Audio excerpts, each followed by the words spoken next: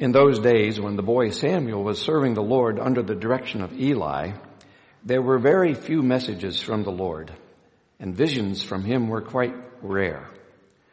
One night Eli, who was now almost blind, was sleeping in his own room. Samuel was sleeping in the sanctuary where the sacred covenant box was.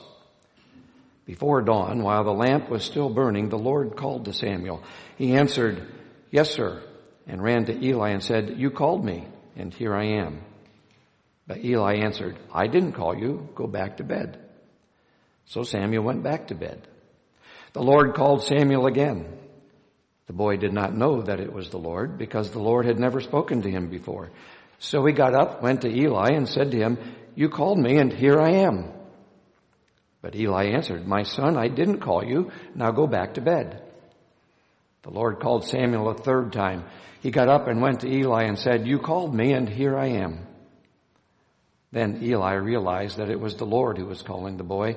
So he said to him, "Go back to bed. And if he calls you again, say, 'Speak, Lord, your servant is listening.'" So Samuel went back to bed. The Lord came and stood there and called as he had before, "Samuel, Samuel." Samuel answered, "Speak, your servant is listening." The Lord said to him, "Someday I am going to do something to the people of Israel that is so terrible that everyone who hears about it will be stunned. On that day I will carry out all my threats against Eli's family from beginning to end. I will have already told him that I was going to punish his family forever because his sons have spoken evil things against me." Eli knew they were doing this, but he did not stop them. So I solemnly declare to the family of Eli that no sacrifice or offering will ever be able to remove the consequences of their terrible sin. May God add his blessing to the reading of this portion of his holy word. This is God's word for the people of God. Thanks be to God. I'm going to begin by sharing with you a story that maybe you've heard. It's an old story about a man who kept falling asleep Sunday mornings during the sermon. His pastor was getting rather frustrated by that, and so one Sunday he decided to teach this man a lesson. As was his practice, he started to preach slowly, almost in a monotone. Sure enough, the man was soon sound asleep. So the pastor said to the congregation, "Everyone who wants to go to heaven, stand up." Everyone stood, of course, except the one man who was sound asleep. So the pastor had everybody sit back down. And then he said gently, "Everyone who wants to go to Hades." And then with a bang on the pulpit and a rise in his voice, he said, "Stand up." Well, that jolted the man awake, and he jumped to his feet and kind of looked around and was a little puzzled, but he looked at the preacher and he said, Well, preacher, I don't know what we're voting on, but it looks like you and me are the only ones for it."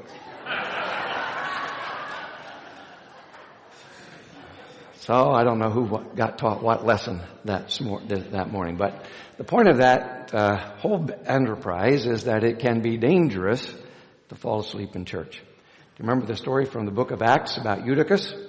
About on the third floor, some 30 feet, 25, 30 feet up in the air, and the sermon is going on and on and on and on. He fell out the window and, of course, miraculously was not injured.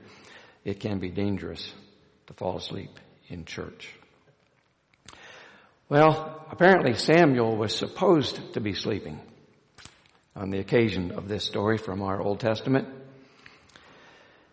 However, during the course of his sleep, he kept hearing a voice. The scriptures tell us that it was during this time in Israel's history, the voice of the Lord was rather rare.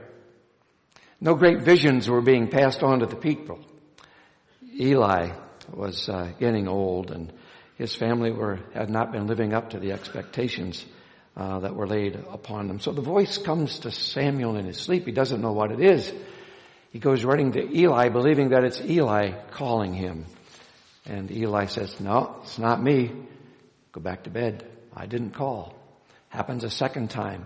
Happens even a third time. By the time the third time rolls around, Eli is still perceptive enough to realize that it must be the Lord. And so he tells Samuel, you hear that voice again. Say, Lord, your servant is listening. I am here. It can be dangerous sometimes to hear the voice of the Lord. Samuel was going to have to pass on some very, very bad news to Eli.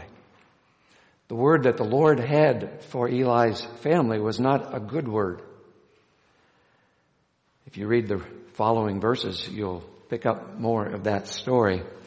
But Samuel now has been called into this new position. Remember, he is just a boy.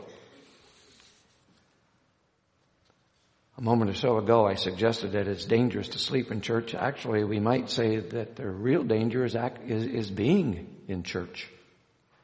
Just like the boy Samuel, you or someone you may have brought with you may hear the voice of God.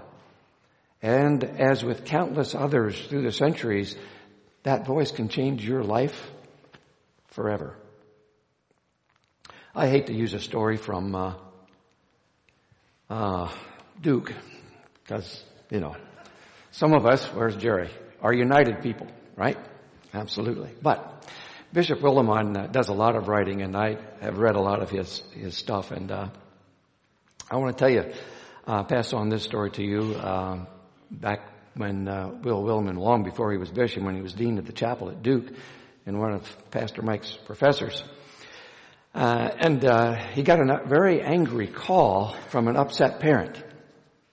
And the parent told Will Willimon, I hold you personally responsible for this.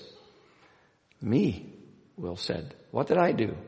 Well, the father was hot. He was upset because his graduate school-bound daughter had just informed him that she was going to throw it all away, in his words, and go do mission work with the Presbyterians in Haiti. Isn't that absurd? Said the father. She's got a Bachelor of Science in Mechanical Engineering from Duke, and she's going to go to Haiti to dig ditches. Well, said Will, I doubt that she's received much training in the engineering department here at Duke in ditch digging, but I'm sure she's quite bright and she'll be able to pick it up quickly.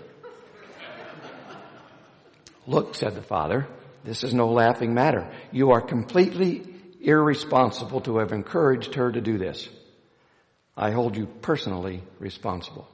Well, the conversation goes on, and Dr. Willimon pointed out that the well-meaning but obviously unprepared parents were the ones that really had started that ball rolling. They were the ones who had her baptized.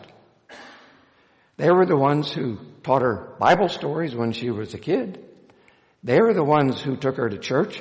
They were the ones who took her to Sunday school. They were the ones that let her participate with the Presbyterian Youth Fellowship. So Will said, you're the ones that introduced her to Jesus, not me. But, said the father rather meekly, all we ever wanted her to be was a good Presbyterian. Well, you can substitute Methodist or any other denomination in there you want. But listening to the voice of God can be a dangerous thing. It might call us to places and to do things that we might not previously thought about doing. Are you ready this day to hear the voice of God? It can be dangerous. What Samuel heard was not something warm and fuzzy. He heard a word of severe judgment. You and I, if we listen to that voice of God, we may hear that we're called to do something that we really don't want to do. We might get called to do something with people we really would rather not be around. Remember the story of Jonah and his call to go to Nineveh? And he didn't want to go. Really listening can sometimes leave us really disturbed. We're living in a time much like that of the boy Samuel, a time when the word of the Lord seems to be rare, when the vision seems to be missing,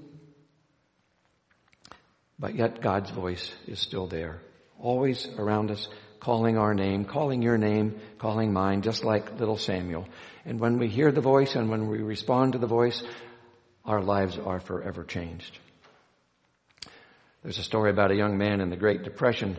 I don't know if you've been watching, I guess we're running out. I missed it last night, but I had seen the first several nights of the show on public broadcasting about the Roosevelts.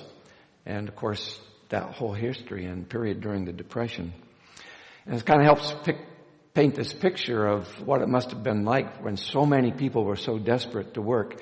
But there was an ad placed during the Depression, and the telegraph operating folks, the newspaper, had an ad for a telegraph operator, and a young man saw that ad, and he went to the telegraph office, and he had studied Morse code while he was unemployed, and as he entered into that room, he just saw the room just absolutely jammed full of other young men looking for work as well, and his heart kind of sank, and he was sitting in his chair, and he kind of noticed there was something was going on, and just all of a sudden he jumped up and he ran into the office where the manager was. All these other guys had been sitting there, but he ran in, and when he came back out, the manager followed right behind him, and he said, "The rest of you may go home. This man has just been hired." Well, the others wanted to know, he was the last one here, and he's the only one you even talked to, and you hired him. What about the rest of us? The manager says, "Well, all the time you've been sitting here, I've been tapping on the window, and I've been tapping out in Morse code. If you understand this message, come on in, you're hired." You all heard, but he's the only one who listened. God's voice is like that. We hear the noise, we hear the chatter, we hear stuff and sounds and stuff all around us.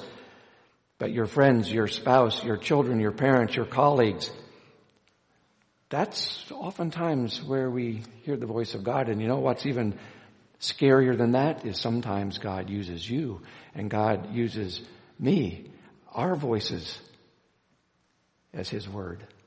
His word of hope, His word of encouragement, His word of challenge. It's a tremendous responsibility if we pay attention, if we really, really listen. A young man had lost his job and didn't know which way to turn, so he went to see an older minister. Pacing about, the pastor studied the young man, ranted about his problem, and finally he clenched his fist and shouted, "I beg God to say something to help me, but I hear nothing. God doesn't answer. Why is that?" And the older man from across the way spoke something in reply, something so hushed it was almost indistinguishable. So the young man stepped across the room and said, "What did you say?" The pastor repeated himself, but again in a tone as soft as a whisper. And again the man said, "Sorry, I didn't hear you." So with their heads bent together and the old minister, they were that close, he said to him, "God sometimes whispers. So we all have to move closer to Him." If you're not hearing the voice of God, maybe you're not close enough. Maybe you're not listening carefully enough. What is it this day that you need to be listening for? What decisions do you need to make? Is your life headed in the direction you want it to be headed? Then listen. Listen. It's there. Amen.